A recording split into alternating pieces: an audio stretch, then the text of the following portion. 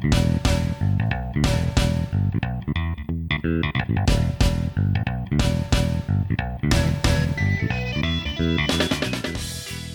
everyone out there, welcome to The Goods, a film podcast, and welcome also to the year 2022.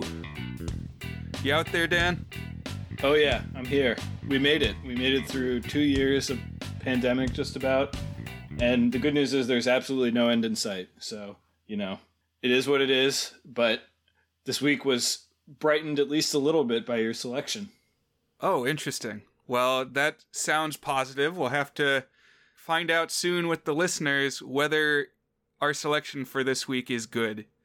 Because what we have been watching is La La Land, the 2016 film written and directed by Damien Chazelle.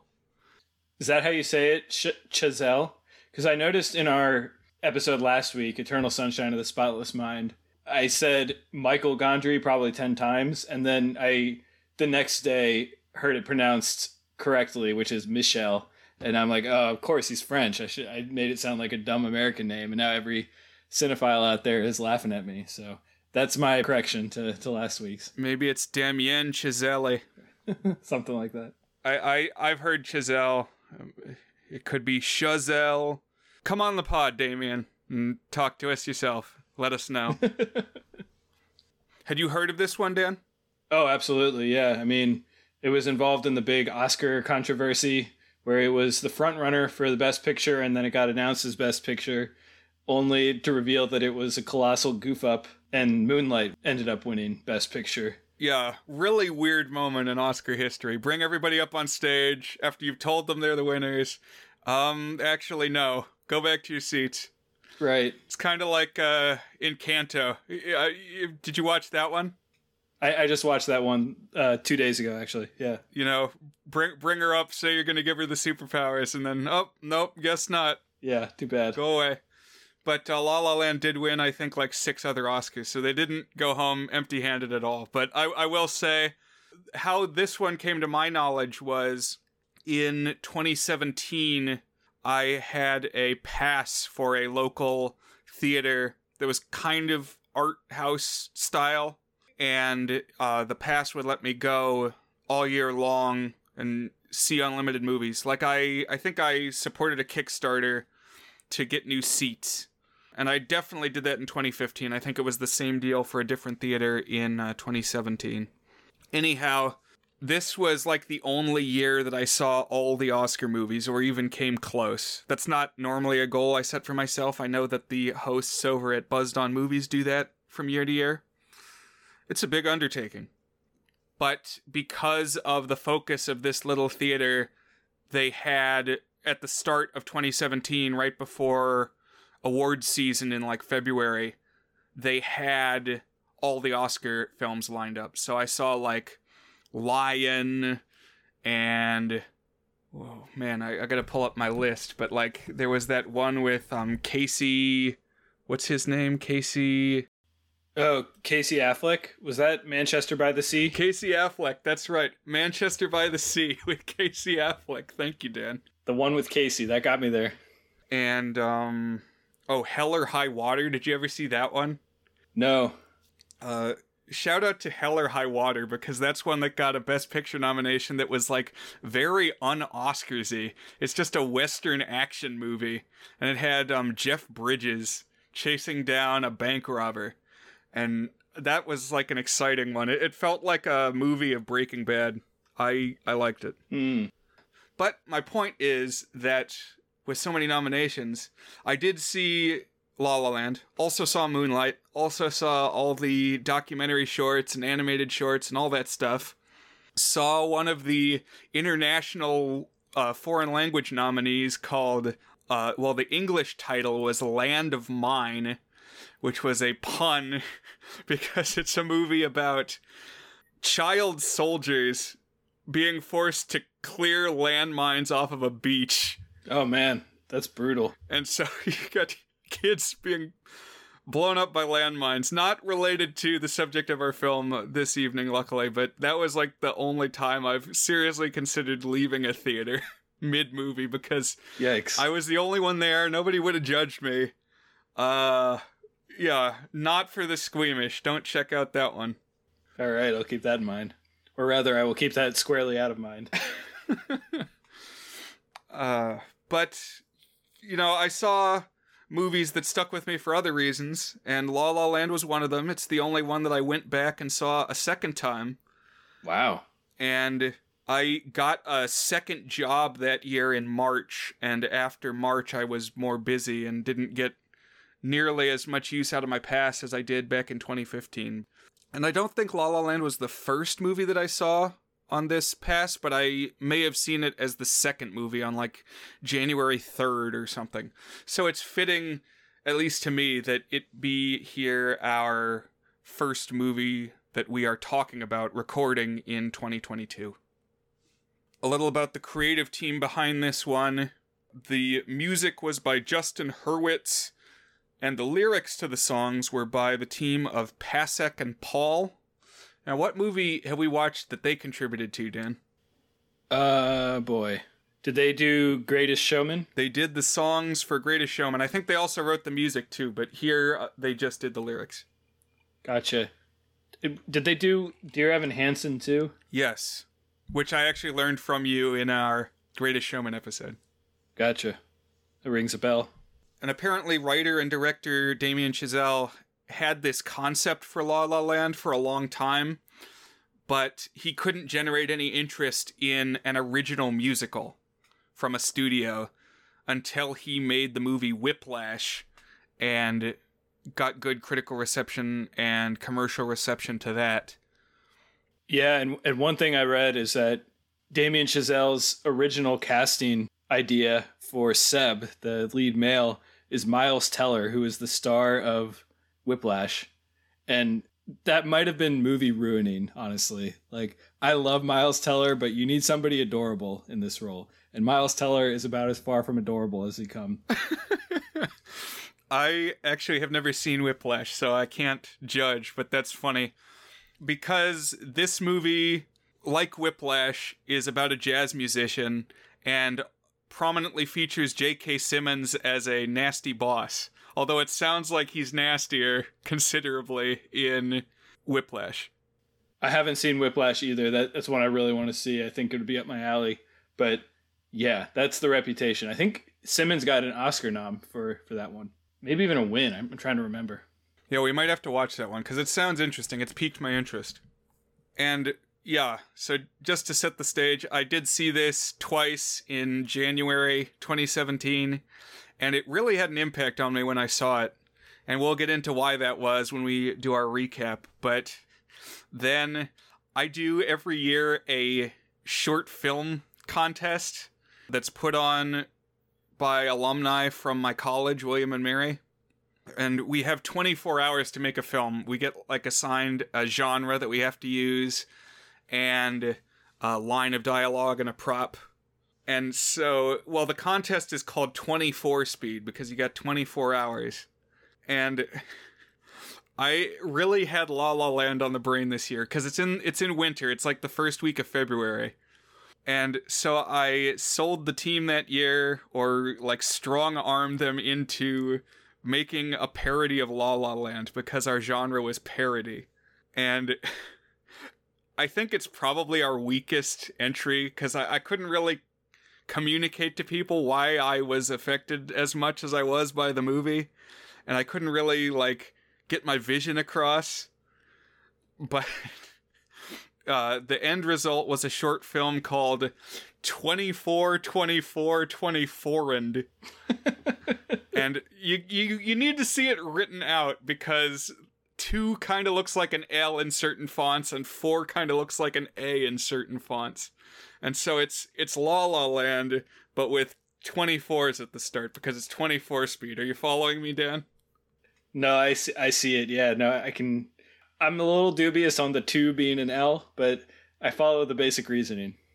But we did get some original songs for our project, so I thought that at least was worth merit. Nice. Yeah. So La La Land takes place mostly over the course of a year in Los Angeles. It's broken up into a couple acts that are named based on the season that it is then. I think it's kind of an interesting choice that they put so much focus on the seasons when Los Angeles really doesn't have seasons. Right. So normally if I would see spring, summer, fall, winter, I'm expecting, the totems for each of those seasons. You got to have jack-o'-lanterns and sweaters for fall, and you got to have snow for winter. And I was trying to figure out if this was like an elaborate joke about how LA doesn't have seasons, so everything blurs together.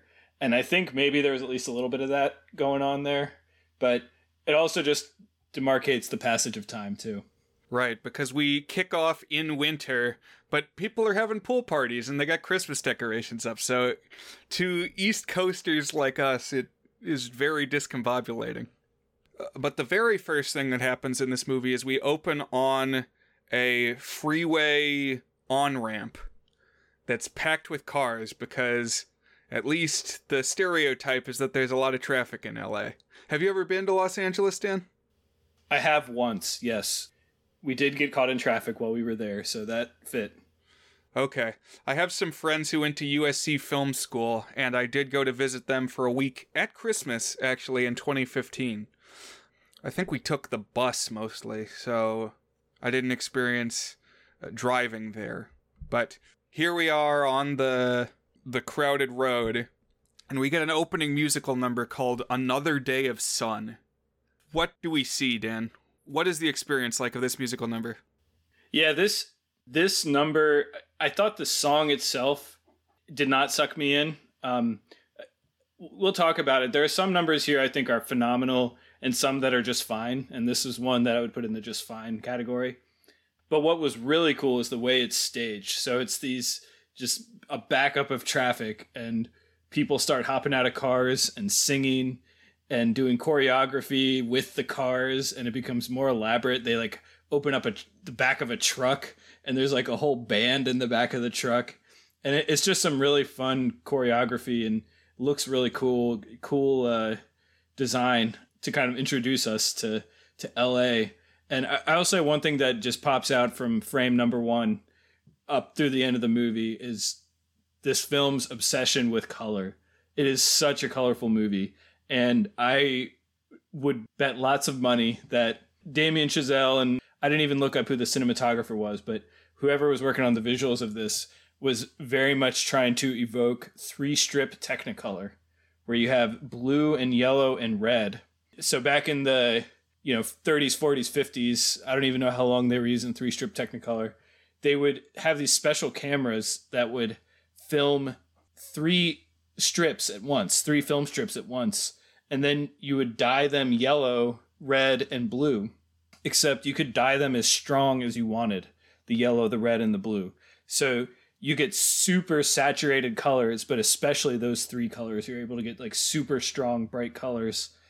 Think the red ruby slippers in The Wizard of Oz, that kind of level of brightness. And this movie has all 3 of those colors prominently displayed, and this opening number does not hide that one bit.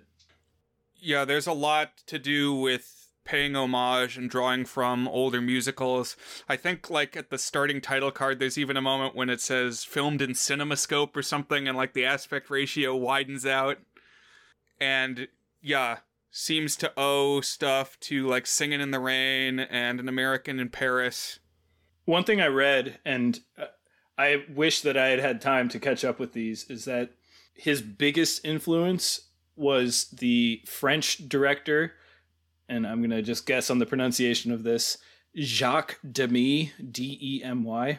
And he had a handful of musicals in the 50s that were known for their colors. And I think this is ripping a lot in style from those. So his big ones are, I think the 2 most famous are Umbrellas of Cherbourg and Young Girls of Rochefort. I don't know how you say that word. Rochefort. But I think specifically he's cribbing a lot from that director and his musicals. Oh, interesting. When you say Umbrellas of Cherbourg, that makes sense. And when we get to the end here, we'll talk about why. Yeah, don't spoil Umbrellas of Cherbourg for me because I haven't seen it. Is that one you've caught up? Is that one you've seen? So I know Umbrellas of Cherbourg only from the theme song because It's called I Will Wait for You, and it's the song they use in the super sad episode of Futurama where Fry's dog waits for him, but he has been warped to the future and will never return. Right. But the key thing I think you're not mentioning about this musical number, which is called Another Day of Sun, is it is seemingly done all in one take. And so you have these hundreds of cars, and the camera is moving along as people are jumping out of the cars. There's a skateboarder going down the road, like parkouring off cars. And then, once you think it can't build anymore, somebody rolls up the door on the back of a truck, and there's like a whole, like, tropical steel drum band in there. I don't even know if my brain clicked that this was one take. There were later times that it definitely did, but man, that's really incredible. Yeah, and there's seemingly no cuts. Like, it's possible during, like, a whip pan they hid one, but it really doesn't seem like it. I'm going to need to go watch this again, because that's awesome. But also, this number is, like, not representative of what the rest of the movie is, for a couple reasons. One, it's very diverse. The very first person that you see looks like she might be an Indian woman, or South Asian of some type. And then when they open up this truck, it's like, and again, this is all judging by just a brief glimpse, and so could easily be off base, but they look like they could be Jamaican or something. And then the other thing, it's a huge crowd, like just a multitudes all singing together here in this ambitious single shot. And then the rest of the movie is going to be like very small number of characters, more simple scene setups, and a bunch of white people. Right. Except for John Legend, who's going to show up. Yeah. And just the physical quantity of people and staging. It's kind of unique to this number relative to the rest of the movie. You're definitely right about that. Yeah, like just seeing this scene, you might think it was going to be something along the lines of Oliver, or the Thank You Very Much number from Scrooge 1970, where you've just, every song maybe will have people dancing down the street in big throngs, but that is not the case. But this number does do a good job of setting up the premise of the rest of the movie, which this is going to be like living in LA as a movie. It's a musical about the Hollywood dream and how people with creative leanings get drawn there like a moth to a flame and then struggle to make that life work for them. Now might be the time for me to bring up that my hang-ups with the first half of this movie are my own hang-ups and not any fault of the movie. But Brian, I'm sure you know what this made me think of. One of my favorite pieces of media. Oh, man. Oh, the caterers. Party Down. Yes, Party Down. The first half of this movie is basically Party Down the musical, but not quite so bracing and sharp, at least from like the story and the commentary on the LA experience and trying to become a star. Not quite so bitter, but I was like, oh yeah, Party Down has this beat. Oh yeah, Party Down has this beat. And yeah, that kind of pulled me out a little bit, or softened the impact a little bit. That's interesting. I was thinking about that this time around. That's a show that Dan has written and talked about several times. And so then I binged it in like a weekend or two at his recommendation. But yeah, a well done show. I'm definitely less familiar with it than you are. I won't bring up all the comparisons that I have, but the one that really got me is one of the first scenes that we see Emma Stone. She gets a bad spill on her crisp white shirt working in a food place. And that happens in the pilot of Party Down. It's like a major point in the pilot of Party Down. And I was like, okay, yeah. Yeah, because our star here is Emma Stone playing a character called Mia. And she, once everybody finally gets back in their cars and stops singing, she's got places to be. And she heads to work on the Warner Brothers lot where she is a barista because what she really wants to do is act. You know, she's an actress by title, but what's making the day-to-day money right now is selling coffee. She briefly passes and honks at on the road another driver. We can see it's Ryan Gosling sitting in his car, but we're gonna leave him off to the side for a minute here and follow Mia's day. Yeah, and his car, it's not just any car. It's this fucking gorgeous Buick Riviera that's like far cooler than any car that any person actually owns. But it's part of being stylish. Yeah, Ryan Gosling's character has like 2 or 3 things he cares about an inordinate amount and then doesn't care about other things. Right. I also read, I'm going off tangents all over the place here. I also read that car, the Buick Riviera, was known for having an extremely high mortality rate among drivers. It was apparently really dangerous to drive, but that does not end up entering the plot as a spoiler alert here. We're not going to see anybody James Deaning here. Yeah, no unexpected decapitations or burning up engines or anything like that. And that's why this is not going to get an 8 from me. Nothing severs Ryan Gosling's head. No, we go a different direction here. Can we spend just 1 minute here talking about the leads prior to diving in? Oh, yeah. Yeah, please. So I had very striking first impressions in my life of both of these actors and have never quite been able to shake them. So for Emma Stone, so I saw Superbad in theaters, and it remains one of my favorite movies. Hilarious comedy starring Jonah Hill and Michael Cera on their senior year of high school. And Emma Stone plays the sort of love interest of Jonah Hill. And it was her first feature film. And when she comes on the screen in Superbad, first of all, she's like more beautiful than anyone else in the movie, more charisma than anyone else in the movie. And her eyes just like sparkle right out of the screen. And I was like, oh my God, who's this? I've never seen her before. She's amazing. I'm going to go look her up when I get home. I'm going to get tracked in everything she's been in. And it just happened to be her first one. And the reaction I had watching that, I'm sure that I'm not the only millennial who like had a very similar swooning experience watching Superbad.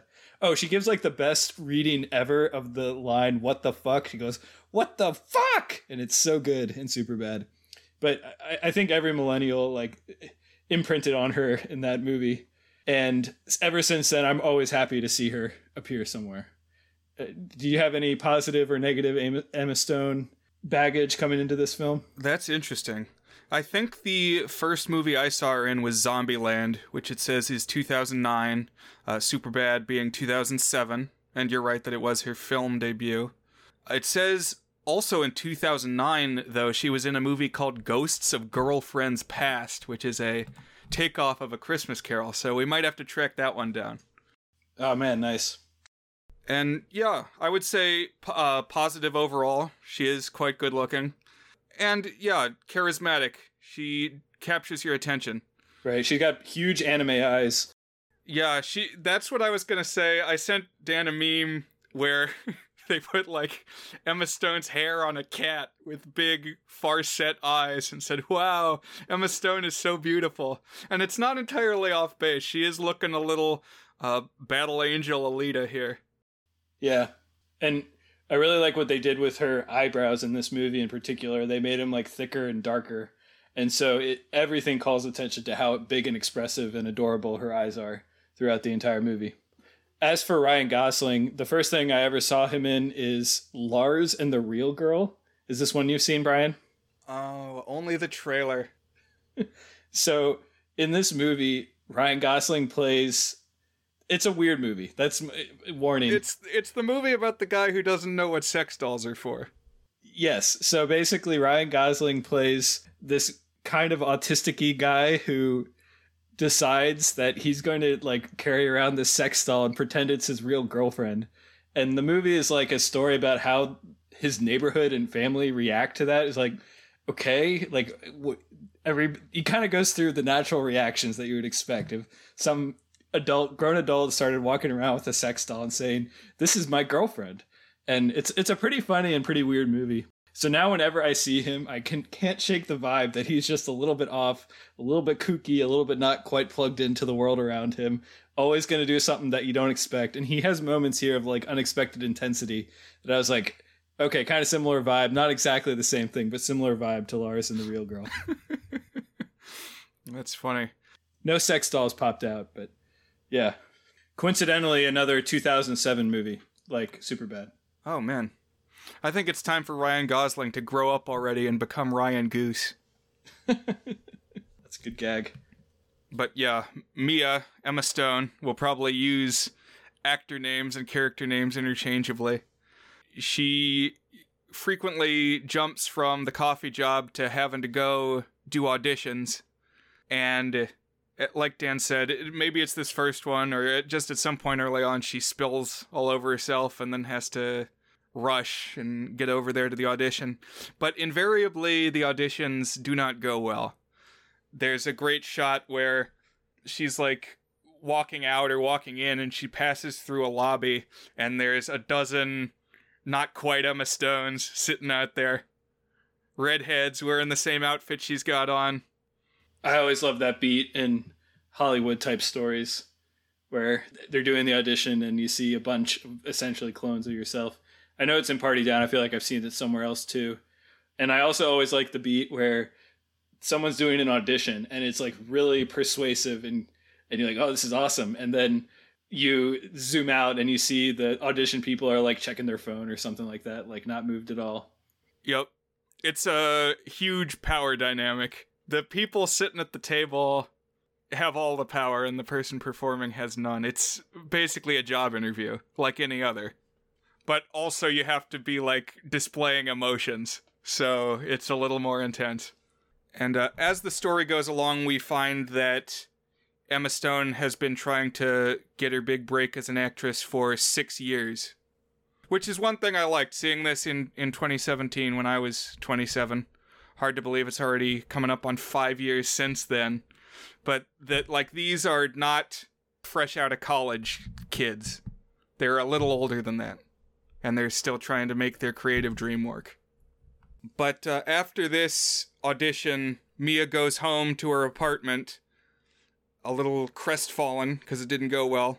Like Dan said, the auditioners were like checking their phone or laughing when she was crying or just not really paying attention to what she was doing. She didn't win them over.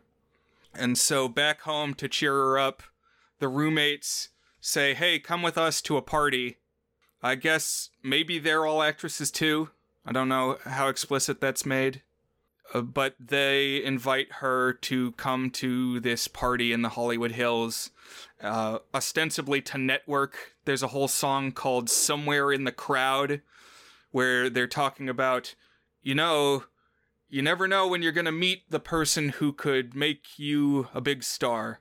Somebody who can lift you off the ground, they say in the song. The idea is that a party represents an opportunity to connect with someone influential in the film industry, and that this person could be your ticket to work and to fame. Which, like, on the one hand, that really seems like it's right on the edge of casting couch skeeviness. But, I mean, you could also say that in any job, whatever industry you're in, who you know is important. And you gotta network. You gotta go out there and you gotta meet people. You gotta rub elbows. And as they're getting ready for this party, I mean, the color never stops in this movie. Every scene's got striking use of color. But I really like the dresses they're wearing. They're all 4 different shades. I think it's blue, yellow, red, and green. And again, the same like oversaturated Technicolor style look. And one of our old friends shows up here, Brian. Who might that be, Dan? That's Jessica Roth. She's the one in the green dress. I had seen her credited in this, and I thought it was going to be a bigger role going in. I think I even mentioned it at the end of last episode. Oh, Jessica Roth's in that. Because I really liked her. We both really liked her in Happy Death Day and the Happy Death Day sequel. She's on screen for maybe like 100 seconds or something. It's like not very much. She does leave an impression while she's there. If you track her during this bit where they're getting ready to go out, she has like 5 really good facial expressions and has some presence. So she at least made the most of her minute on screen. But yeah. Yeah, you brought that up, that she showed up on the cast list, and I was trying to scan my brain of, wait a minute, I've seen La La Land twice. Where is she? And I came to the conclusion that it's got to be this scene, because rarely in this movie are there more than like 3 people in a scene. So I thought she's got to be one of those roommates. And yeah, you just see them briefly because they all go to the party together, but they do not leave together. So who knows who they left with, but Emma Stone, Mia, ultimately fails to connect with anybody at this party and heads off alone.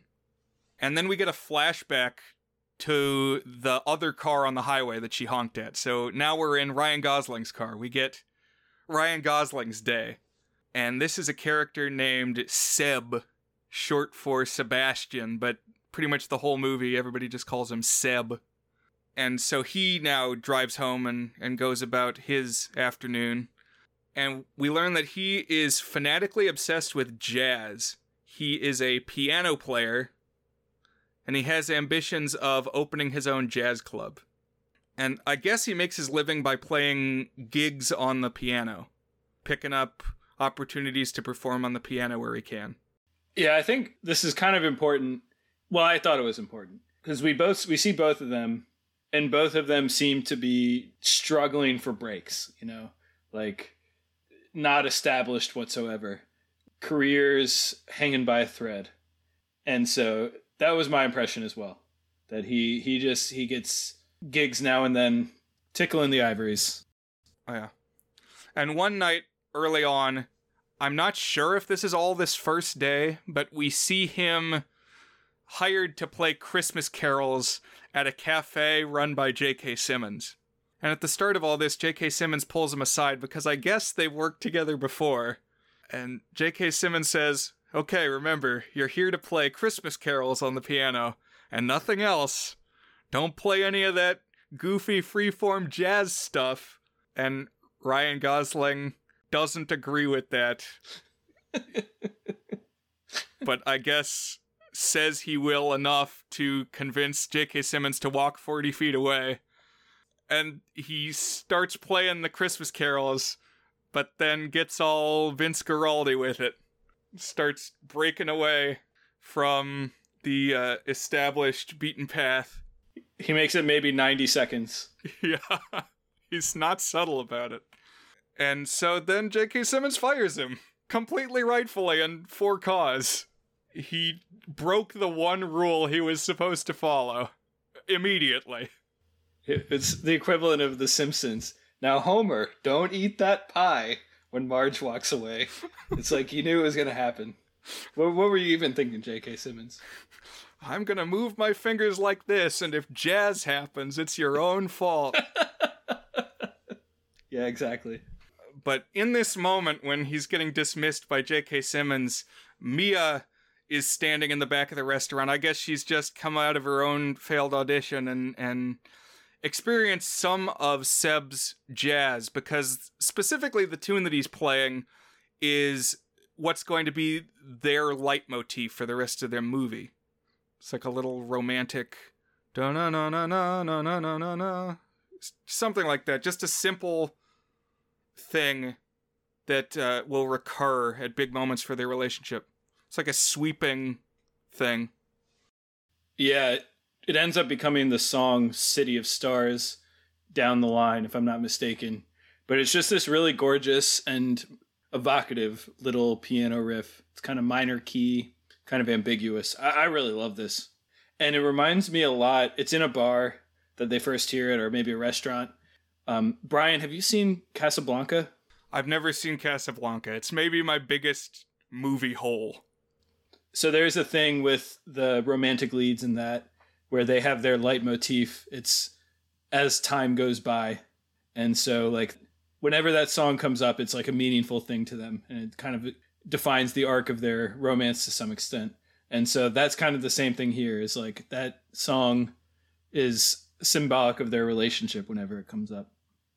So Mia hears this and is like really into it and is going to walk up and compliment Ryan Gosling, but he's just been fired, and so he kind of ignores her and storms out past.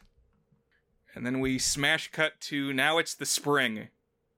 Another title card, although we're basically just at another pool party, which we were at Christmas, and the point is made clear that the temperature doesn't change too much in this region. Mia runs into Seb again at this second pool party where he's playing as part of an 80s cover band. So he's got like a Freddie Mercury or Michael Jackson, like colorful leather jacket, and he's got the little keytar. Yeah, this is great. It's like so humiliating because the last time we saw him, he was emotionally and seriously getting into his jazz piano, and then now we see him rocking a keytar playing dumbass 80s hair metal songs at a pool party. I was laughing. And he's got this kick-ass red jacket. I want to trace down this jacket and get one for myself. I loved it. Yeah, he has a very highfalutin opinion of himself. It's like, oh no, I'm humiliated that I have paying work doing the thing that I like to do. But if it's not exactly the genre I want to play, it's just garbage. Yeah. More on that soon. But they kind of reconnect at this party, and afterwards they walk back to their cars together, and they have some playful banter. I really like one of Seb's lines here when they, like, at first can't find where their cars are.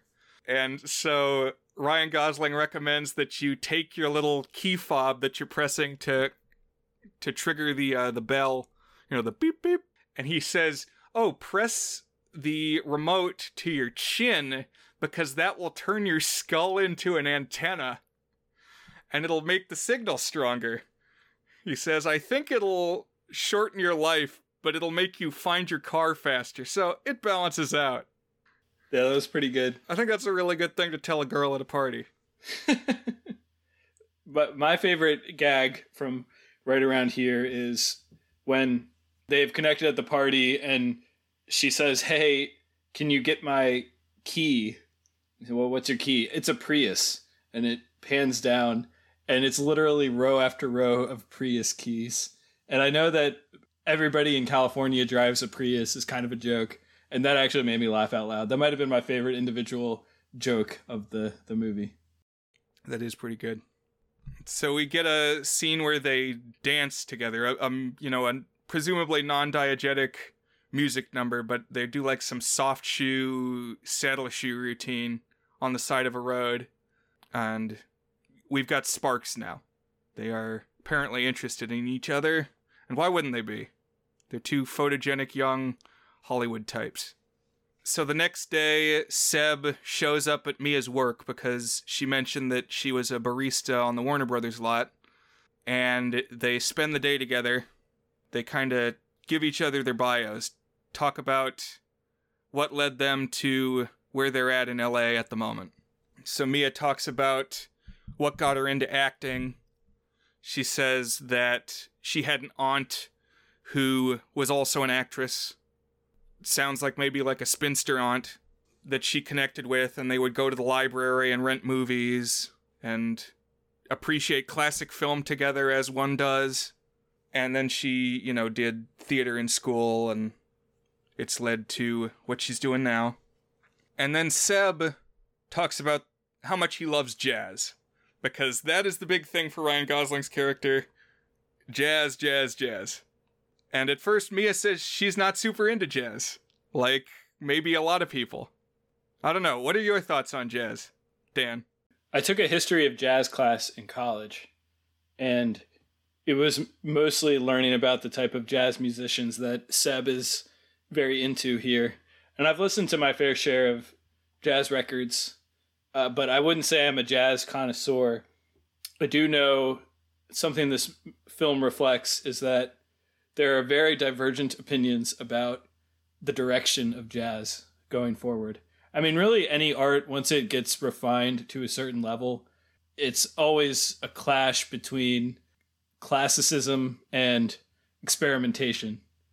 And Seb falls very much on the classicist line. Yeah, I mean, it's like all things. You got a conservative viewpoint and a progressive viewpoint. It's, do we keep things the same, or do we change it for the sake of changing it? And what's going to lead to the best results? I meant to say this a little bit ago, but I want to share with you my train of thought on him being a jazz piano player. I think there's a few different ways, and I think you're going to bring a lens to one way to think about it. But this was just one thing that I was thinking. So, as you mentioned, we get Mia's winter and then we get Seb's winter. And when Seb's winter starts, we hear that he's a jazz musician, and he's a pianist. And my heart just sank. And I was like, oh, I can't believe he's a pianist. Why did it have to be piano? I hate it when they make actors play piano players. Every single time it pisses me off because they always have piped in piano music, and they very artfully don't show the fingers of the actor playing the piano. And so then finally we get to the scene, a couple minutes later, where he's actually at the bar playing with J.K. Simmons playing the piano. And the very first shot we see of him playing the piano, you don't see his fingers. And I was like, oh God, this is going to bother me all movie. But then we do start seeing him playing the fingers. And I was like, is this CGI? Did they get some professional piano player and paste in with a green screen or something his fingers so that it looked like Ryan Gosling was playing legitimate sounding jazz music? And then I on my phone Googled it as I was watching, and he trained for months to become a jazz pianist. Ryan Gosling did. And that just blew me away. I was in on this character when I learned that Ryan Gosling actually learned how to play piano to do all of the piano stuff he had to do here. So I had some sympathy to, just for that reason alone, hearing Ryan Gosling talk about how much he actually loves jazz. That's great. I didn't even know that, but it is convincing. It would have been hard to fake the way the playing is presented here. It looks like he's really playing, so to know that he is, I appreciate. But yeah, on this first kind of date where they're strolling around, he espouses the view that jazz is dying and must be saved. And we'll get back to that, but it's a conviction that he holds very strongly. But they seem to have connected, and so Seb asks Mia to come watch Rebel Without a Cause with him at an old movie theater in the town. And she agrees, and then only remembers later, oh wait, I have a boyfriend. And in fact, that night that they've agreed to meet up, she has a date with this boyfriend. She's only been seeing him for a month, in fairness. So it's somebody who showed up in between the winter and spring scene. But I guess this dude is boring. We see a little bit of the date with this guy. His name is Greg. I honestly didn't even remember he was in the movie, and I'd seen it twice. But I guess it's not going anywhere with this guy. And so she bails on him to run off and meet up with Ryan Gosling at the movie theater. I think an important thing to know about Greg, it's not just that he's boring, for he is indeed a bit boring. He's talking about stock prices and stuff and I don't know, contracts, typical boring ease. But he's also very clearly well compensated. If you're someone who's a beautiful young actress who never got her break, you kind of hope that you'll find the rich executive in LA that you can settle down with. And it seems like Mia is maybe going down that path, and this is the safe route for her. And Seb is the exciting alternate path here. So, yeah, it's her taking another chance on herself and on the prospect of the excitement of LA, as much as it is a boring dude talking about stock prices. Yeah.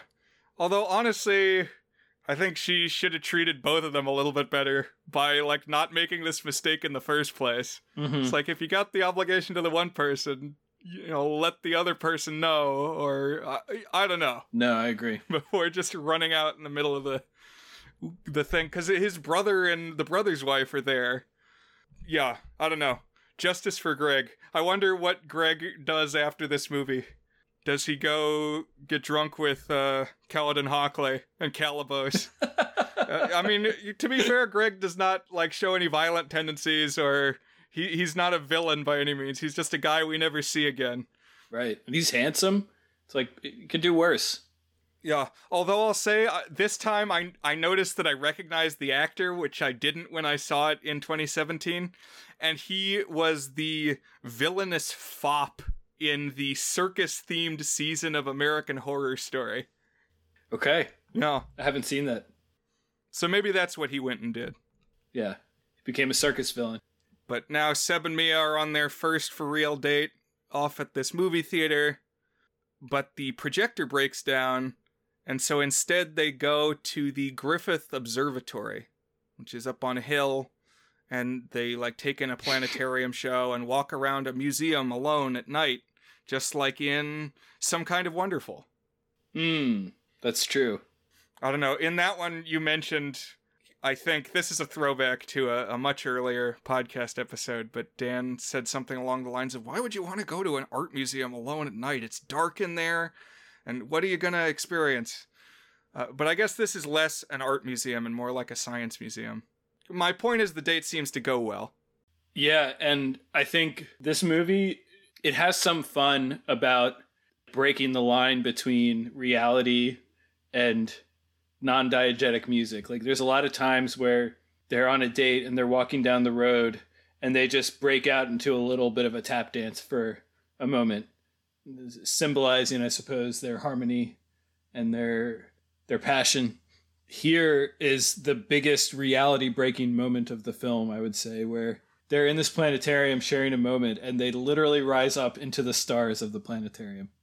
Yeah, a lot of the plot points are pretty low-key and realistic, and then they'll take off into space when things are romantic. I think of musicals often as being larger than life, almost by necessity, and yet a lot of the storyline here is mundane. It's a little bit more mumblecore than most musicals, is what I'm saying. Interesting.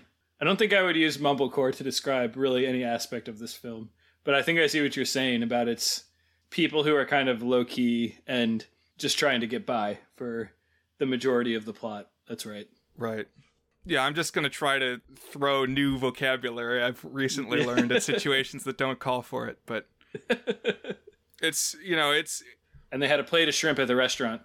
There's no wicked witches or snow queens or French revolutions going on.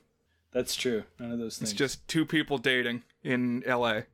There was that one time Emma Stone said, "Come in and know me better, man." Other than that, there was really nothing. I don't think that happened. That wasn't in the cut that I watched.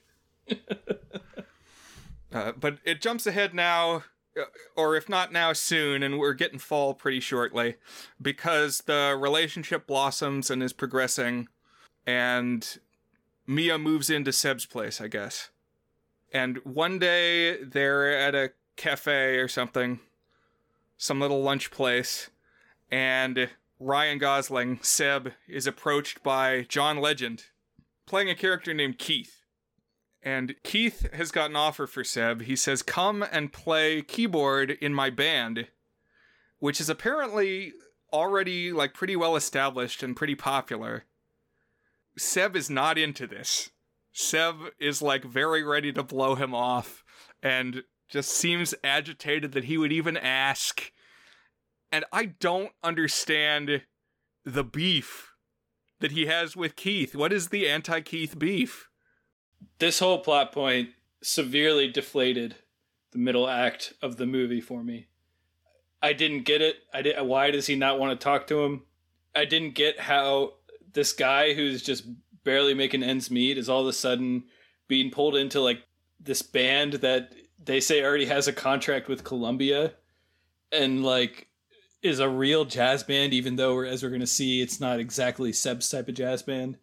And then I thought this was this guy who was just he's playing guitars at pool parties.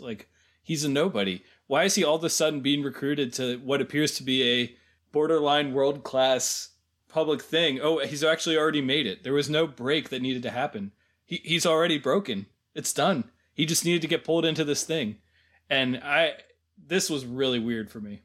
Yeah, I guess he's like a lone wolf. He's like a superhero who hasn't joined the Avengers yet, and now here comes Nick Fury.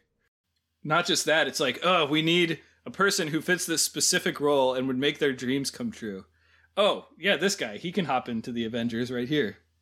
Yeah, really strange, no setup, and what I have wondered, having seen this a couple times, early on when we first meet Seb, he's having a conversation with his sister, And the sister makes some offhand mention of a friend who swindled him in the past. And it doesn't name the friend, but it's something like, oh, couldn't you see how things would go when you first talked to him? Didn't you know he was going to lead you down the primrose path? And I wonder if this character is that guy who was mentioned. But there's no evidence to confirm that he is. I don't know. That's literally the only straw I can grasp at of why when John Legend walks up and says, "Let me make your dreams come true," Ryan Gosling makes a face like he's got a stinky piece of cheese under his nose. That thought crossed my mind too, but if that was the intent, then they did not convey that whatsoever. Maybe there's deleted scenes or something. But then back at their apartment, there's a scene where Mia is talking to her mom on the phone, and just from what he can hear, which is only the things that Mia is saying, Ryan Gosling can pick up that her mom is not impressed that she's dumped Greg and hooked up with this dude with no prospects. And, oh, this is interesting. Well, kind of interesting. But, remember that this film has the same songwriters, Pasek and Paul, as does Greatest Showman. And this time along, I was watching on Hulu, and afterwards it said people who watch La La Land might also watch Greatest Showman. So I watched that one too. Just... Oh, you watched it again? Immediately after this one. Nice. And the thing that I want to point out here is that both movies feature a scene where the dad, or the prominent male central protagonist, is fretting that he won't be able to deliver a good life to his significant other. And he looks up and sees that his roof is leaking. Really? And so when he's hearing this conversation with Mia and her mom, Ryan Gosling looks up and his ceiling is leaking. And there's like an identical shot in Greatest Showman where Barnum looks up and the roof's dripping. That's really cool. Yeah. I like that little beat. I mean, it doesn't seem like enough that you would alter the entire trajectory of your life based on fragments of one overheard conversation. But maybe that is what triggered him deciding to do this John Legend gig. But I did like that beat. As someone who's had a leaky roof, I can empathize with like, is this my life now, dealing with leaky roofs? Yeah. Well, yeah, it's like as soon as Mia puts down the phone, Seb picks it up. And next scene, you know what? I will take that John Legend job. And he's like immediately famous. He's immediately showing up in million-view YouTube clips with this group, which Wikipedia describes as a jazz fusion band. Yeah, jazz fusion. Here's my college course on the history of jazz. That was one of many subgenres of jazz pioneered by Miles Davis. The most famous fusion album he did was Bitches Brew. It like brings in rock and is kind of psychedelic, like lots of electric guitar and just like non-stop flowing high energy to it. But because it isn't exactly what Seb considers to be pure jazz, he's not vibing. We haven't said, but what he really likes is like classic New Orleans jazz, like from the 20s and 30s. You know, a smoky bar room, old black guys playing saxophones and stuff. Yeah, a little bit kind of bebop, small ensemble type stuff. It's like lots of long improv solos where it bounces from one instrument to another, but extremely freeform, right? But yeah, I don't know. It seems really weird, his quest to save jazz to me, especially when he's like chastising John Legend, who is black, on the right pure way to play jazz. Right. And I think Keith, John Legend's character, makes like a really salient point when he says that jazz is all about improvisation and change. You can't demand that it stick to its roots. How are you going to be a revolutionary if you're such a traditionalist? Yeah. How are you going to take jazz and make it the one thing it isn't, which is regressive. Right. Like, it's free form, you can't put it in a box. It's not just one thing. Also, they bought Ryan Gosling a keyboard, which, if you haven't seen one, is like this crazy synth keyboard, but instead of having keys, it's like a velvet mat, vaguely shaped into a piano keyboard.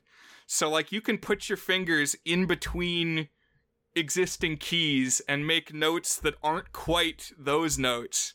And, like, the whole thing is one touch surface that's electrified.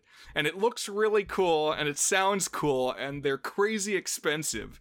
But they got one for Seb in this movie. And, like, he's still making that stinky cheese face.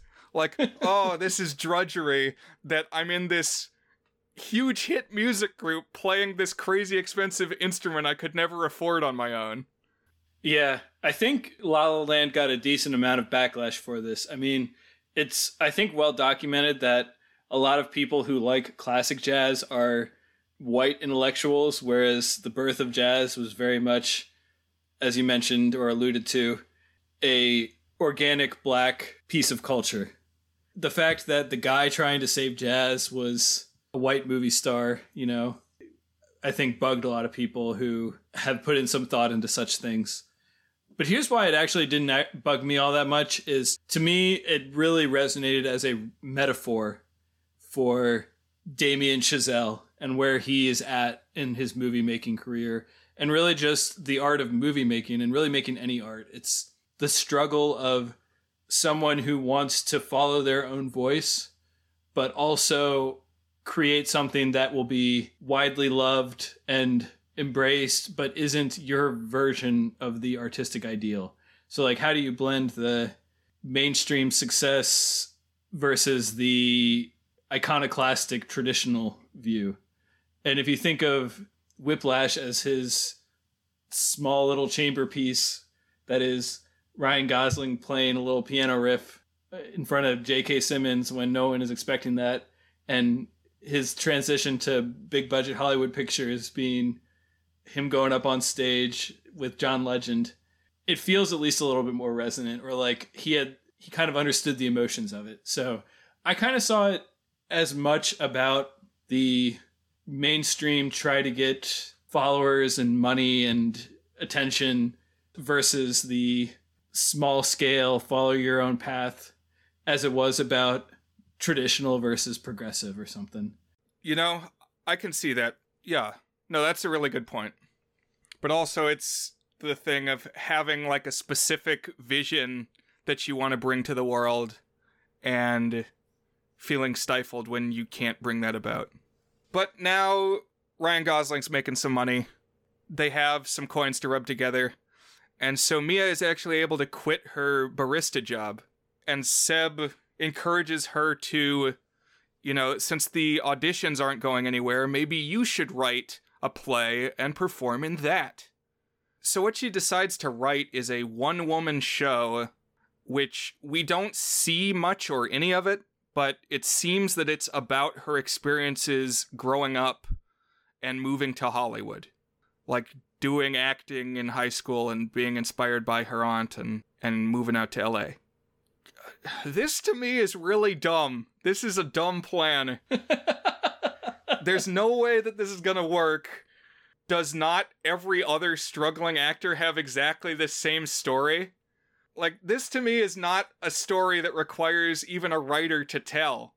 It's like, this is the lived experience of everybody who's out there. So if your master plan is you're gonna go, like, break away and be the rogue who makes this thing to stick out and show yourself, don't tell everybody else's story. I don't know. I mean, it's yours because it's about Boulder City, Nevada, which is specifically where you came from, but I don't know.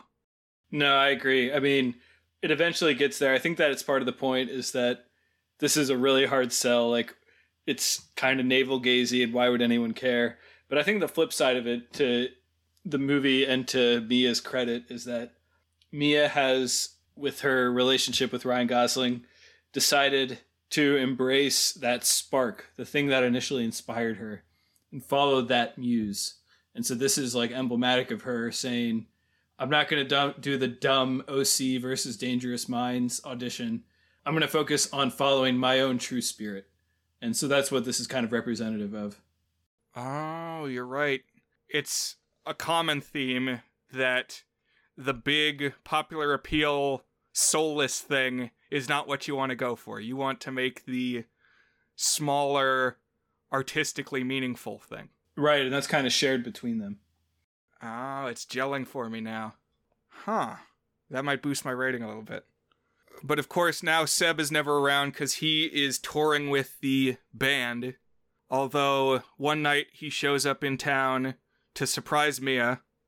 They actually end up fighting because Mia's like, well, how come you're never around anymore? And he says, well, I'm in this group now, and like, if we're not on the road touring, then we're in the studio recording, because that's the way a big music industry job works. And also, you know, he kind of balks that he took the job in the first place so that she would think better of him and they would have some more money. And she says something along the lines of, well, is this the music that you want to play? Which we know it isn't, but at the same time, like, can two people really share that much of a stickler view that it's gotta be this one kind of jazz? I don't know. It kept rubbing me the wrong way of like, yes, but you're making a lot of money. Like, nobody raises that view enough. I think Greg needs to walk in the door and be like, okay, I've finished your taxes and look how much your income has increased. Right. I think this would click just a little bit more if the thing he was doing was like 3 layers removed from his dream, not 1 layer removed from his dream. Exactly. If he was, I don't know, I don't even know what an example is. If he was like recording commercials for local TV stations or something that wasn't even really like artistic whatsoever, it would make a little more sense. I do think the argument overall works in the context of the story, in the sense that they're both struggling with the battle of follow your true spirit versus sell out and go for the bigger thing. It's not the only theme in play here, but it kind of works. But I agree that there was something just a little bit off about how this was playing out. On the other hand, I can also see like Emma Stone's future dawning in front of her if she's going to be the one waiting at home while the big musician plays for a crowd of tens of thousands, you know, four nights a week across the US, and then comes home, you know, twice a month to spend one night with her. And all of a sudden, like, this thing that was ostensibly for her benefit has completely gotten away from her. And that would be kind of daunting as well. Yeah, that's another great point. I will say I have cousins who are professional musicians, and like half their songs are about how they have to be on the road all the time and are never home. Journey's Faithfully, the epitome of a song about that topic for me. But eventually, you know, Seb is still on the road. Now there's a little bit of tension, I guess, in the relationship. We don't know how things are going to pan out long term. But the day of the show, the one-woman show rolls around, and nobody shows up, basically. There's like 5 or 10 people in this big audience, and she rented out the whole theater to be able to do it. I'm not surprised there wasn't a huge turnout for this thing, I gotta say. Especially if it's one night only. This was a plot point that I could really see coming a mile away, that this one-woman show that she kind of followed on a whim did not appear to be anything other than a lark that didn't go anywhere.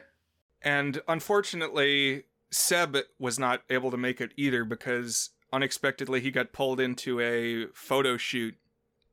Although I do kind of like some of the instructions that the photographer is giving him. Like, oh, bite your lip. Now, like, make a face like this. So I watched this other movie called Lemon from 2017 this week also. I didn't know it when I started it, but it also is kind of about aspiring actors, entertainment people. And it also has a pretty elaborate riff on how goofy photographers are in the entertainment industry. I guess this is the thing. I feel like this shows up whenever you have any sort of satire or depiction of the entertainment industry, is that the photographers are always weirdos. So I don't know. I just thought that was kind of an interesting thing to recur. Yeah, it's something that we're not enough of a part of the industry to gauge how accurate that is. Maybe someday the goods will be there. Yeah, we're big deal podcasters, but we haven't broken into the motion pictures yet. And so Seb walks in the door late, and after this fiasco at the little nothing theater, Mia announces that she has given up acting and she's going home to her parents' house, which, as we've learned, is in a place called Boulder City, Nevada. Like, as soon as she's out the door, Seb gets a call on the phone from a person who apparently is a big deal casting director who just happened to go to this one-woman show and was blown away because, like Dan watching Superbad, holy shit, who is this woman? We need to put Emma Stone in more movies. And she's gonna offer Mia a shot at a life-changing role. And like, wow, this is even less plausible to me than John Legend walking up. So the reason that this didn't bother me quite as much is I know it's a thing that movie executives want to find quote-unquote fresh voices. And so they go to places where you might find fringe talent struggling to get by that might have something interesting to say or some unique charm. It did seem, given that there was like a total of 7 people in the audience, that the super influential casting agent who's going to be doing a massive movie coming up just so happened to go to this thing and determined that this person was the right person for it. But yeah, it didn't ring quite as hollow for me as the John Legend one did, the John Legend twist. Okay, no, you keep making good points. It would make sense that they're like trying to scoop up somebody new who's cheap and that people aren't familiar with, give her a shot, why not? But now Emma has gone back to Nevada, and so Seb jumps in the car to go drag her back. I looked it up on Google Maps. Boulder City is like between a 5 and 6 hour drive either way from Los Angeles, so it's not a trivial thing that he's doing right here. One thing I want to throw in, I don't think you mentioned, is that when she announces she's going back home, she more or less makes clear that she's also done with him. That she's like leaving everything LA, including him, behind. So it's kind of an ambiguous relationship state as far as we know, but it seems like they're basically broken up at this point. Yeah, she says, it's over, and he says, what? And then she says, after like a couple times being asked, the acting, but it sounds like also between them.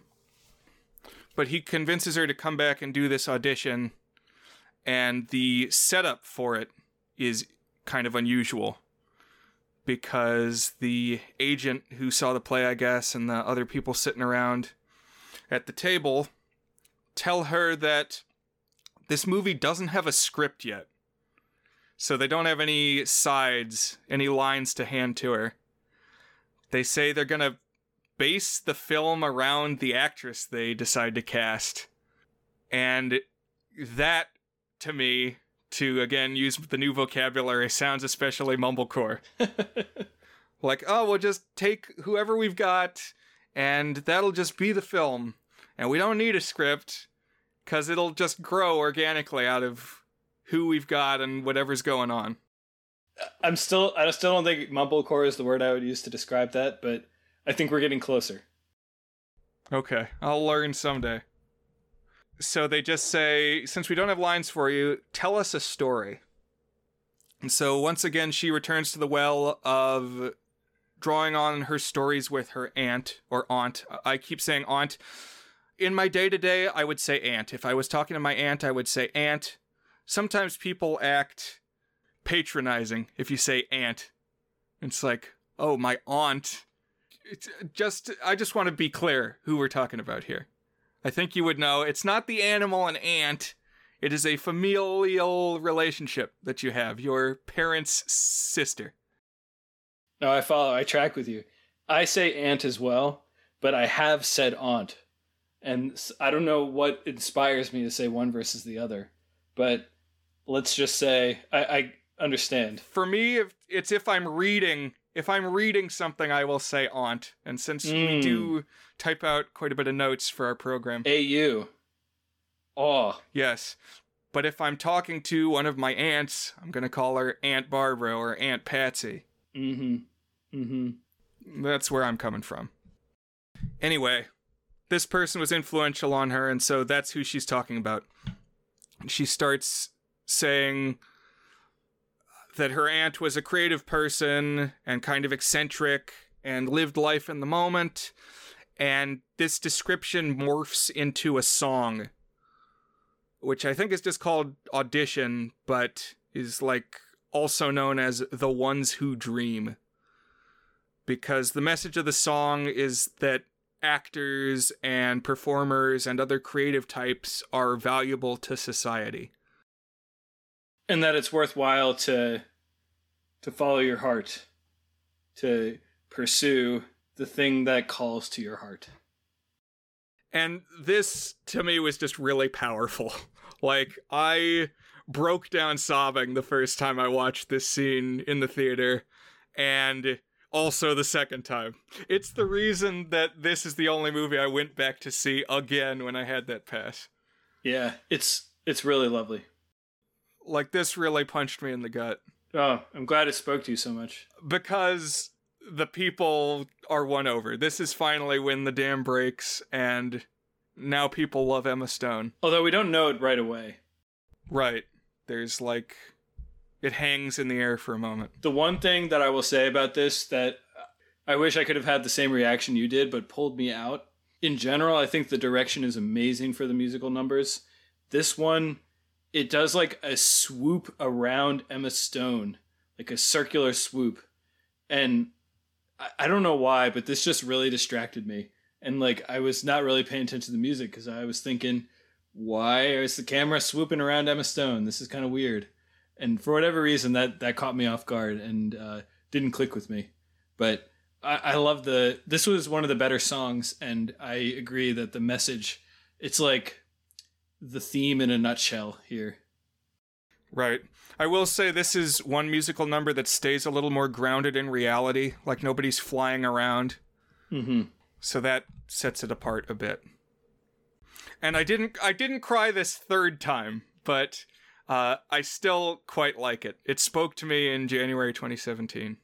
You're 2 for 3 on crying, so that's good. Yes, and just to go back to that 24-speed film that we made that didn't make any sense to anybody other than me. But the point was that 24-speed is a small, independent, artistic endeavor that ultimately nobody sees and doesn't mean anything to anyone, except the people who make it.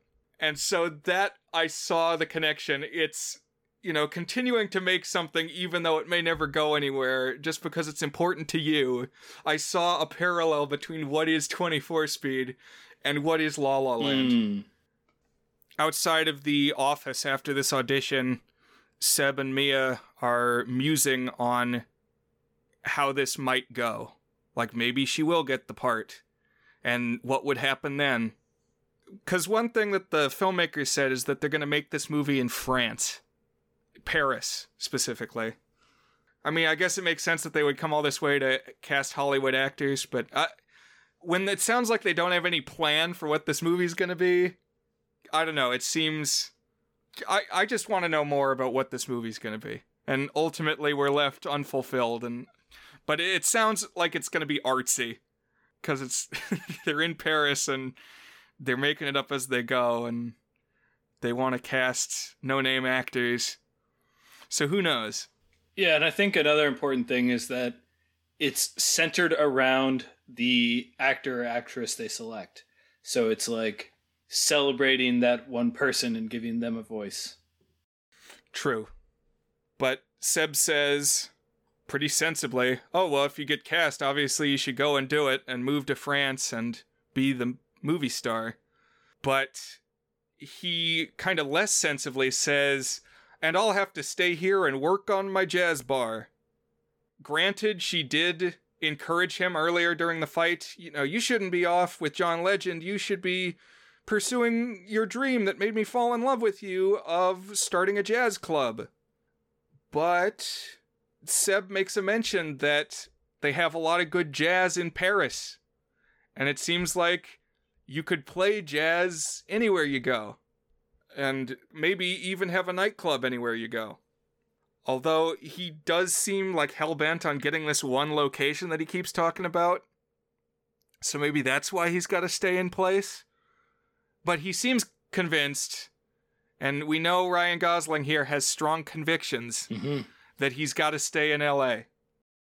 Once he's decided that the sex doll is his girlfriend, the sex doll is his girlfriend.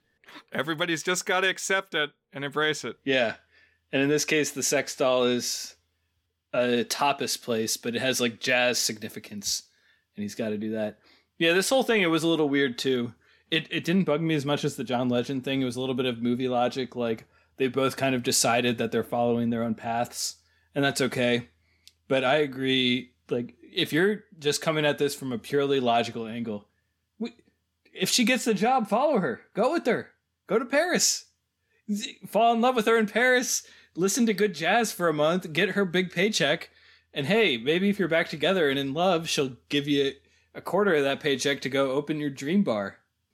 Exactly. Let her be the breadwinner for a little while, like you have been with your big band when she quit her coffee job and was living in your apartment. It's like, yeah, just have a little bit of turnabout for a little while until you're both successful. Why can't this work?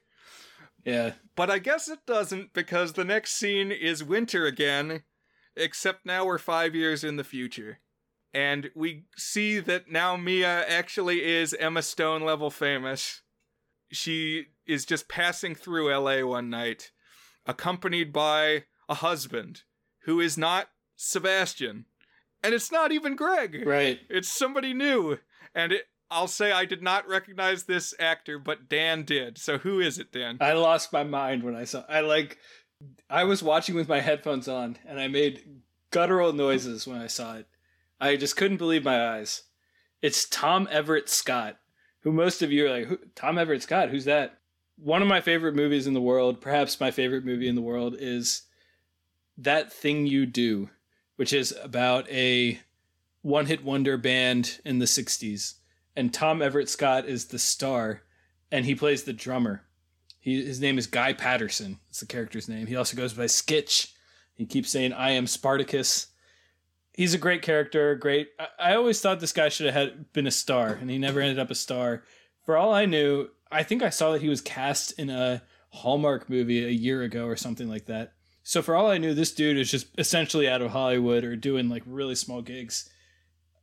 Completely forgotten to Hollywood. Then he gets Emma Stone. There he is.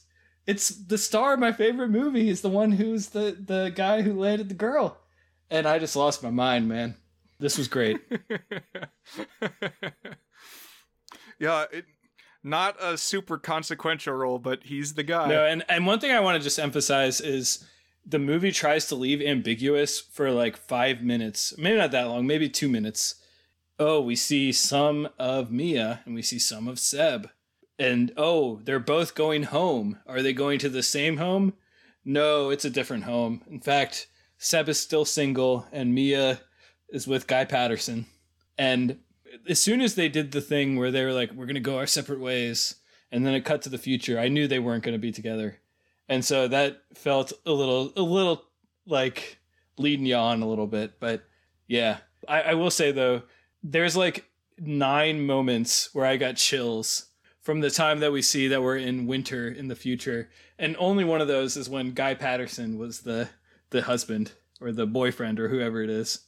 Yeah, they wanted to get you in this final scene, get your emotions going. Because as Guy Patterson and Mia are driving around LA, they're trapped yet again in the traffic on an exit ramp. And they decide to get out of the traffic for a little bit, take the ramp into the town, and get some dinner.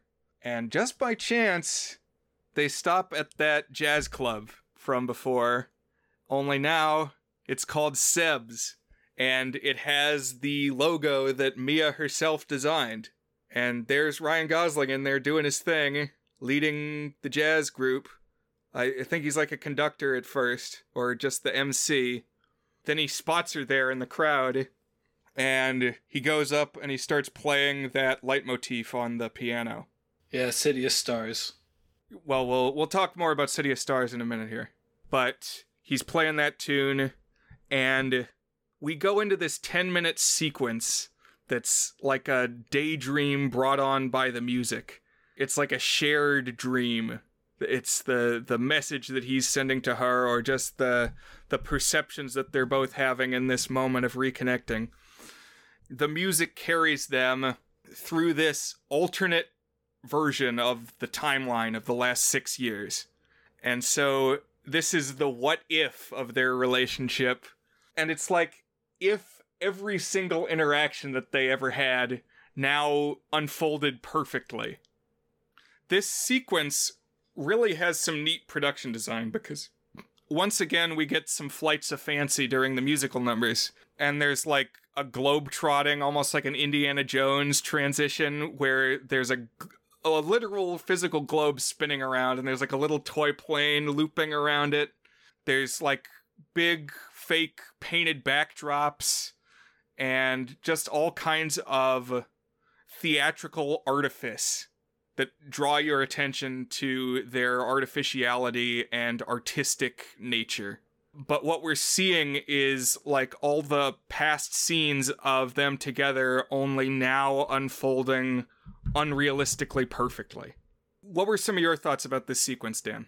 First of all, an utter triumph of visual energy of a musical, and just capturing like 7, probably more than 7, but 12 different mise-en-scènes of just, oh, here's a weird silhouette thing. So like the audition bit is reenacted in this black and white silhouette. Oh, here's a painting come to life. Oh, here's like a grainy film thing. And oh, here they're doing an elaborate waltzy dance in this just beautifully rendered lights in the sky reflecting off a thin layer of water on the ground. And I was blown away. This is just phenomenal. I mean, I had chills 7 times during this segment of just kind of giving us the one that our heart wanted in a different look. And we know it's a daydream. We know it's a false reality. I just thought it was brilliant from start to finish. I really liked it. It's a bittersweet and kind of odd way for the movie to more or less wrap up. But I just think the way that it kind of poetically tied the triggering of the City of Stars leitmotif, bringing her back to that moment that they bumped into each other when Ryan Gosling was fired. So that's the first time we heard it in the movie, this little City of Stars motif.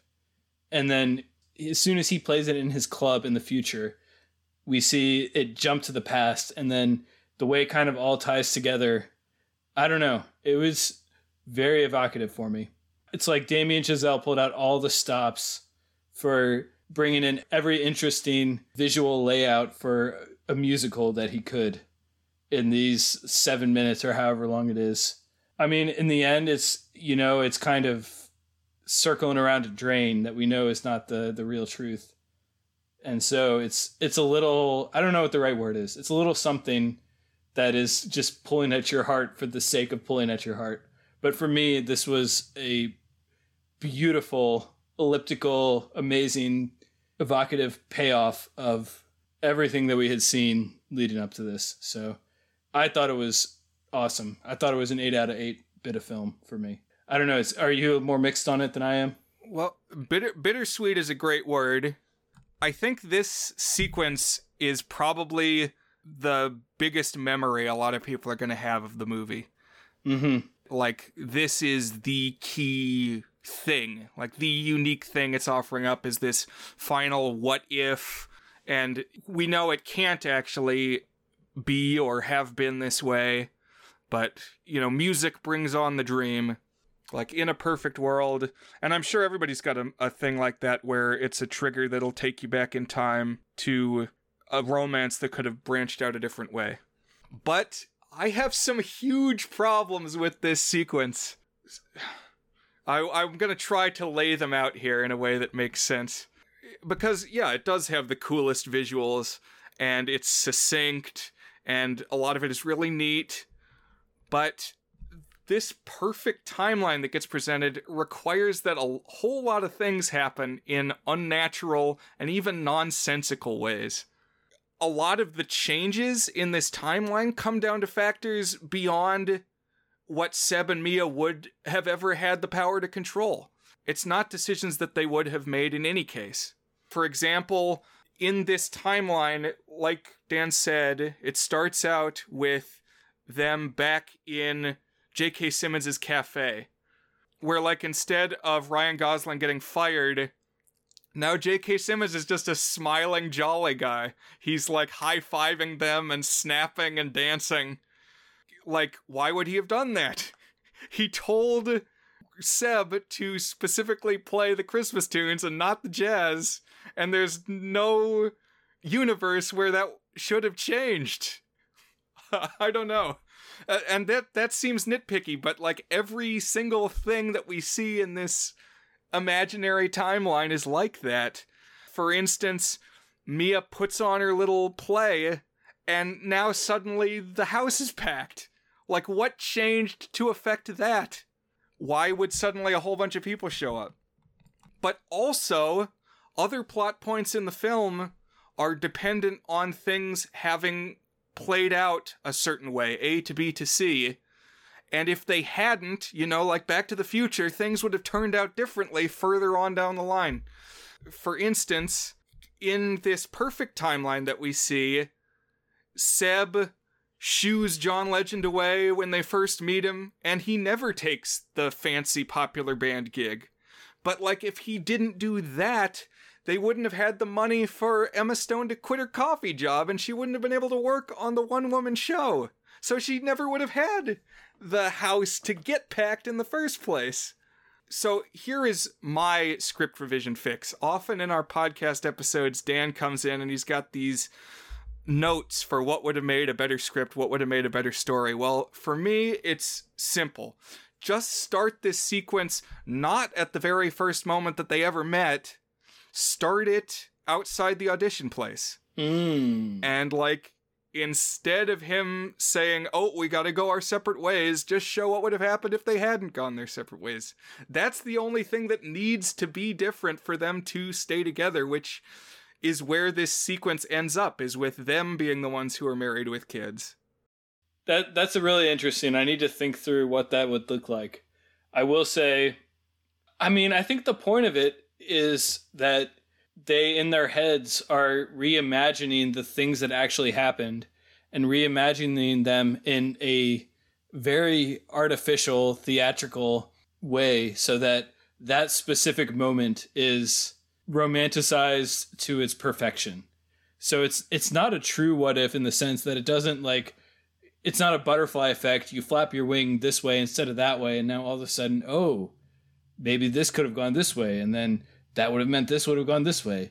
I don't think that's the intent. I think it's reviewing their history and all of the romantic passions that they had and an idealized version of that. What would that actually look like if it had gone in the same way that they felt it in their heart in that moment, rather than an actual plausible alternate timeline? I agree that if you try to think through the sequence of events, the things that we see don't make a lick of sense. But to me, that's not even the point of it. It's to capture in a dreamlike alternate version the passion of it and the dream of what it could have represented in some way. So I respect your proposed revision, and I got to think through what that would look like. Are you saying that we actually get the flashback at the audition scene? Or are you saying that when they see it in the future, it starts at the audition scene when they flash back? So, like, we still get the winter 5 years later, but then when, like, if we must have this flashback and alternate timeline sequence, the first thing we see in the flashback should be the end of the audition. Okay, I see what you're saying. Basically the same thing, just like a third as long. Gotcha. But I might even argue for not even... I don't know. it's something that sticks out to me every time and is like stuck out to me more each subsequent viewing. It's certainly indulgent. And maybe it's just that I like time travel movies a lot, and so like, no, if you make this change, the rest of it doesn't hold together. If you think of it as a time travel moment, then I 100% agree that things don't line up, but that's not how I see it. So, but like at the same time, I'm frustrated of it's not hard to imagine how they could be together. It's like it doesn't have to be a perfect timeline for them to have ended up together. It's just go to France, Ryan Gosling. Right. You don't need a whole dramatic, elaborate, oh, look at how fancy and silly we're being when we imagine this perfect reality where every one thing comes together, and that is the one way that we could have... No, it doesn't need to be all that. Just freaking hop on a plane for 2 months, dude. That's all you gotta do. And then you get the girl and you get a club a couple years later. You don't need... It doesn't need to be this fantastical Hollywood thing turned into this elaborate fantasy that you've imagined in your brain where this one thing... Not this one thing, where every single thing happens to its theoretical, passionate maximum. You literally have to make one different choice for the outcome where you're together. I agree with that. But the cookie is crumbled and the die has been cast. And so we snap back to reality when the song ends. And now here we are in the darkest timeline, I guess. Or whatever it is, reality. Just reality. It's what actually happened. I want to point out it's very much not the darkest reality. We had two struggling, aspiring entertainers at the start of the story. And they both have made it in a massive way. That is very far from the darkest timeline. And that is, in fact, a negative for this movie. I don't know if it's a negative. It's a reason to be skeptical of this movie. Is that they both get their wishes to come true. And yeah, they don't end up together. So, it's kind of sad. But they both fulfilled their dreams. It feels like 90+% of the people who are in LA in their scenario are not going to get it. And yet somehow both of these people did for different reasons. I don't know. That's a little dubious to me. Oh man, I'm really curious this episode what you're going to rate this one, because I keep thinking I know what it is, and then it'll like waver a little bit. I hope you sealed your envelope at the start of tonight, and I'm not swaying you too much. I did. Yeah, it's locked in. And I just hope that we get handed the right cards to read. But, yeah. Seb and Mia exchange wistful smiles, but then she's off with Guy Patterson back into the night, and he strikes up another song with his band as the credits roll. And that's La La Land 2016. La La Land. Boom. So, I had a couple more things to talk about the film. Some good things, bad things. Go for it. So, I think it's got to be said that this film deserves some kudos just for being an original musical that makes money and is critically successful as well as commercially. Yeah, no, and 2021 has been a big year for musicals, but none of the noteworthy ones have been original unless you want to go down like Encanto or anything like that. But I'm thinking West Side Story. Yeah, like Disney would be the main example probably. But as far as live action ones go, we got West Side Story, you got Dear Evan Hansen, and I like to see musicals coming back, but you're right, this is cool that it's kind of like, it's just something I said about Greatest Showman, and I feel it here too. I'm with you. It's cool to see real-ass musicals made for the film and to get some traction for the cinema. I also like the premise of it, you know? It's not all that uncommon to have movies about making movies, but I think this one does well presenting the allure of LA and how it draws in those who dream, as they call them in the song. Mm-hmm. And how it takes that premise to a bittersweet place at times. Like, it's not always happy-go-lucky, even though, like you said, let's not ignore the fact that they do both achieve their dreams. Yeah, there's a moment really well acted by Emma Stone when Ryan Gosling is trying to convince her to come back, and she is like breaking down about the emotional toll and the fear of putting yourself on the line over and over again, only to get rejected over and over again. And why, like, it just might be a more sane thing to stop doing that.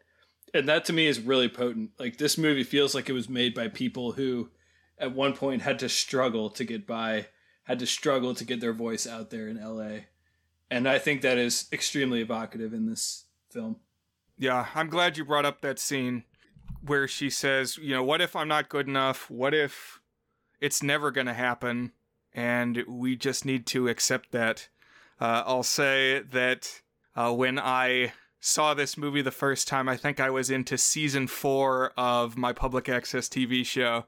And now I'm looking back after 9 seasons. Oh, man.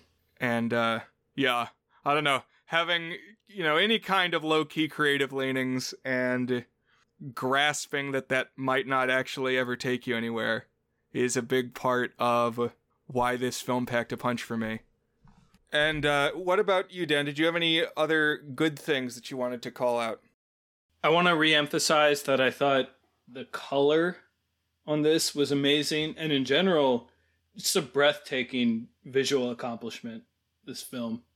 To be honest, this might only fall behind Titanic in terms of movies that I wish I could have seen on the big screen as the way that I consumed it. I just think it looks so good. Everything about it. The colors are great. The compositions are great. The choreography, it's not too elaborate or overly physical, but it's very evocative. And just the prospect of seeing this spread out across your whole line of vision and you being fully immersed in that to me, I want to see this someday. This is a candidate for me to be a movie that I pick that if I ever rent out a theater celebration of some sort again, because I would want to see what this movie looks like and feels like in full widescreen cinema projection, Dolby surround sound, etc. Because I want to see that. Cool. Well, I'll say I did that once, and it was compelling enough to go and do it a second time. So you've done it twice. So I would encourage you to track it down that way. Maybe their 5th or 10th... Wait, no, we passed the 5th anniversary. Maybe the 10th anniversary they'll do it.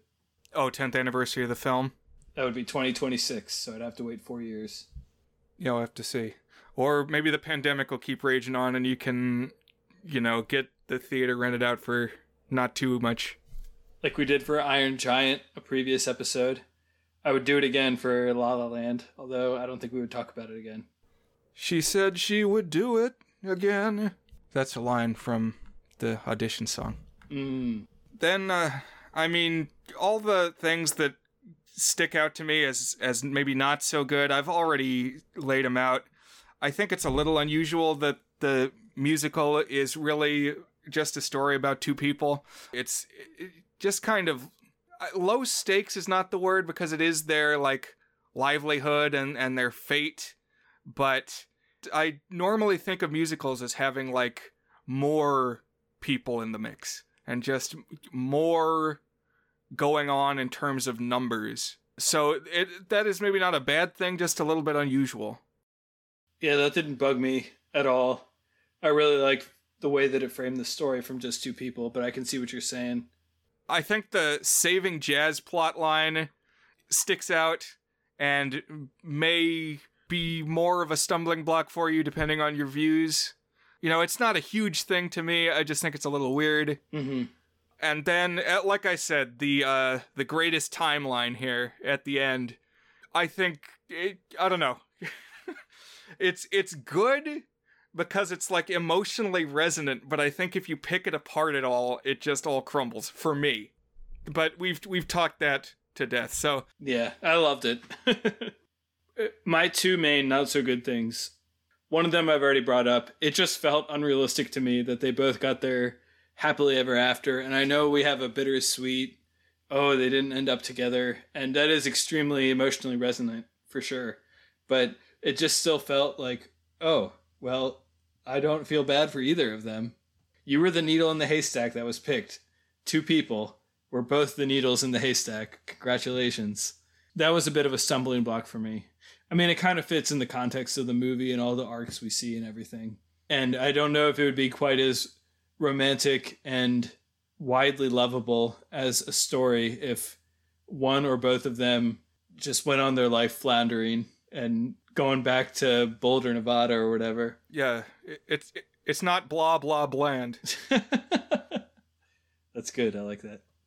The other thing is the majority of the comedy aspects did not land for me in this movie. There's a couple things they do a lot of that I didn't really like, and one is where something almost happens and then something interrupts it. I don't know, like, oh, they're about to kiss, but oh, a thing interrupts it. And it just happened like 5 times, and I was pretty tired of it by the time the movie ended. And a lot of the jokes weren't very funny to me, but a couple of them were. So I don't know. That was just a minor issue for me, but that was certainly something I felt like it was kind of, I don't know if try hard is the right word, but it tried to force comedy in ways that didn't make me actually laugh. Yeah, that's interesting. Comedy is not a major adjective I'd use to describe the film, but there are some beats, you're right, that they are like trying for a laugh. Mm-hmm. Although, like I said, I do like the line about the skull antenna. When Ryan Gosling gets to play his inner weirdo, I dig it, yeah. So, Dan, can you tell me, is this movie good? Is it good is our signature section, where we each give the movie a rating on our 8-point goodness scale, ranging from very not good, which is our 1 out of 8 score, to our masterpiece rating, toward a good, an 8 out of 8. Well, Brian, is La La Land good? I will start by saying yes, it is good. And how good is it? Man, I thought a lot about this. This is one of those ones where every time I thought I had locked in on a rating, I changed my mind because I thought of something else. Here's where I'm going to land. I'm going to give this a 7 out of 8. I'm going to call it an exceptionally good film. I really think this is a movie that is exceptionally good. I'm nearly the thinnest of hairs from a tour de good, a masterpiece rating. Yeah, it was really sounding like you might drop the 8 because I didn't want to bring you down. I'm really close to that. And the thing that really I kept coming back to as soon as I was locked in on an 8 is, well, the first half of the movie is about 2 people who want to know if they can make it. And then extremely abruptly, it's a movie about, is the way that I have made it sufficiently authentic? At least for Ryan Gosling. And that really pulled me out of it a little bit. And I don't know. It's a really emotional film. It's one that, like, it's kind of up there with Titanic in the sense that I don't want to overdo it. I want to, like, wait 4 years before I see this again to not cheapen the emotional impact of it. But I really love this movie. It's going on my top 100 films, which we talked about last week, when I make my next version of it. This was a delight and a treat, and I love the story. I love the leads. The music is another thing that just kept me from putting it over the top, because I feel like a handful of the numbers were kind of meh, but City of Stars really did it for me in the context of the film. I'm not sure the music by itself would, but in the context of the film, it really got me. And I would say just the way that it's used to capture the relationship between Emma and Ryan, or Mia and Seb, was really evocative for me. I also really liked the ending. I thought that worked for me. I thought that was a really creative, a way to, like, let us feel a certain thing and then kind of wrap it up right away. I am right on the edge of an 8, and I'm going to land on a very high 7 out of 8, exceptionally good for La La Land. What about you, Brian? Is La La Land good? So I'll say that if you had grabbed me when I first walked out of the first screening that I saw of this movie, I'd be exactly right there with you. Unquestionably exceptionally good, verging on masterpiece, but that's not where I'm going to land. And if anybody has been listening to the podcast for a while, I suspect it's not that engaging when we come down on something and we're just a point apart. That doesn't really sound like a huge distinction, and I guess it isn't. Dan has gone through the records and calculated that, like, our averages are, like, identical. In fact, often many weeks are identical. Just cumulatively, we've given out the same number of points. Something like that, right? Mm-hmm. As of prior to me giving my rating a minute ago, we had exactly the same average rating across the history of our podcast. So when I say that I'm going to give this a 6, a very good, that may not sound like a tremendous gulf. But it does drag it down for me, these, what I see as inconsistencies in the finale sequence especially. But you know what? Every point I brought to bear this episode, you've had a really compelling counter-argument for, Dan. And so maybe I need to go back to the tape. Maybe I need to think about it again, watch it again. Because, yeah, what really speaks to me about this movie, and has every time I've watched it, is the theme of the struggling artists. And will they ever make it? And maybe they won't. And in this case, they both do. But you know that there are so many other people sitting in those cars on that road at the start who don't. Just to have a big musical about the idea of success in Hollywood that's at least, like, tinged throughout with the possibility of loss and being forgotten is super evocative. So there is a lot that is good about this movie. There's a lot that is very good, exceptionally good. There's some masterpiece stuff in the mix. And so I'm glad that it is up there for you. Definitely. I really like this one. Thank you for sharing it with me, Brian. I don't know when I would have got around to seeing it if you hadn't picked it, but I'm very glad that I did. And, you know, out of movies I've seen in 2016, this would have been my best picture thus far. Although I have not seen Moonlight. Yeah, I'll say I was sitting there rooting for it, and then it kept winning, you know, everything it was nominated for. It's like, ding, ding, ding, getting up there. Best picture. Okay, come on up, guys. Oh, wait, no, never mind. Go sit back down. Really surreal. I don't think that's ever happened apart from this time. But again, you know, a bittersweet moment. But not really, because they did win like 6 Oscars, so they still achieved their dreams. Yeah. Yeah, there's that what if moment, but like, don't feel too bad for any of these people. And Damien Chazelle is not a passing fad. He's made like 2 movies since, and I think he's a hot name still. So he'll be around. Well, I'm glad we could experience La La Land together. I do recommend to the folks out there that you check this one out. Think you'll get something out of it. And Dan, what will we be watching next? So Brian, something that's come up in our conversations in this podcast is that you have a slate of movies that you consider original The Goods candidates. And this comes from the fact that The Goods was at one point going to be a recurring written feature on our old blog before it evolved into a podcast and became the pitch for a podcast. So you have a little bit more context for what is an original The Goods pick. But I will say that when we started the podcast, I had a short list of movies that I knew I wanted to bring up at some point. And so those are my original The Goods picks. And I'm about to bring one to the show. This is a movie that I consider relevant because we had 2 snowstorms the past week. We had one on Sunday night to Monday and then one on Thursday night to Friday. And the local schools were canceled for a whole week after that. In fact, you could say they had 5 snow days. Indeed, the movie that I will be selecting is the 2000 Nickelodeon-made film entitled Snow Day, starring, I don't know who's actually the first build. It might be Chevy Chase, although he's not the main star. But think Disney Channel original movie, but Nickelodeon movie, but also theatrical. So it has a couple of Hollywood stars in it. And this is a movie that stuck with me from when I was 12 years old onwards for a few reasons that we'll talk about.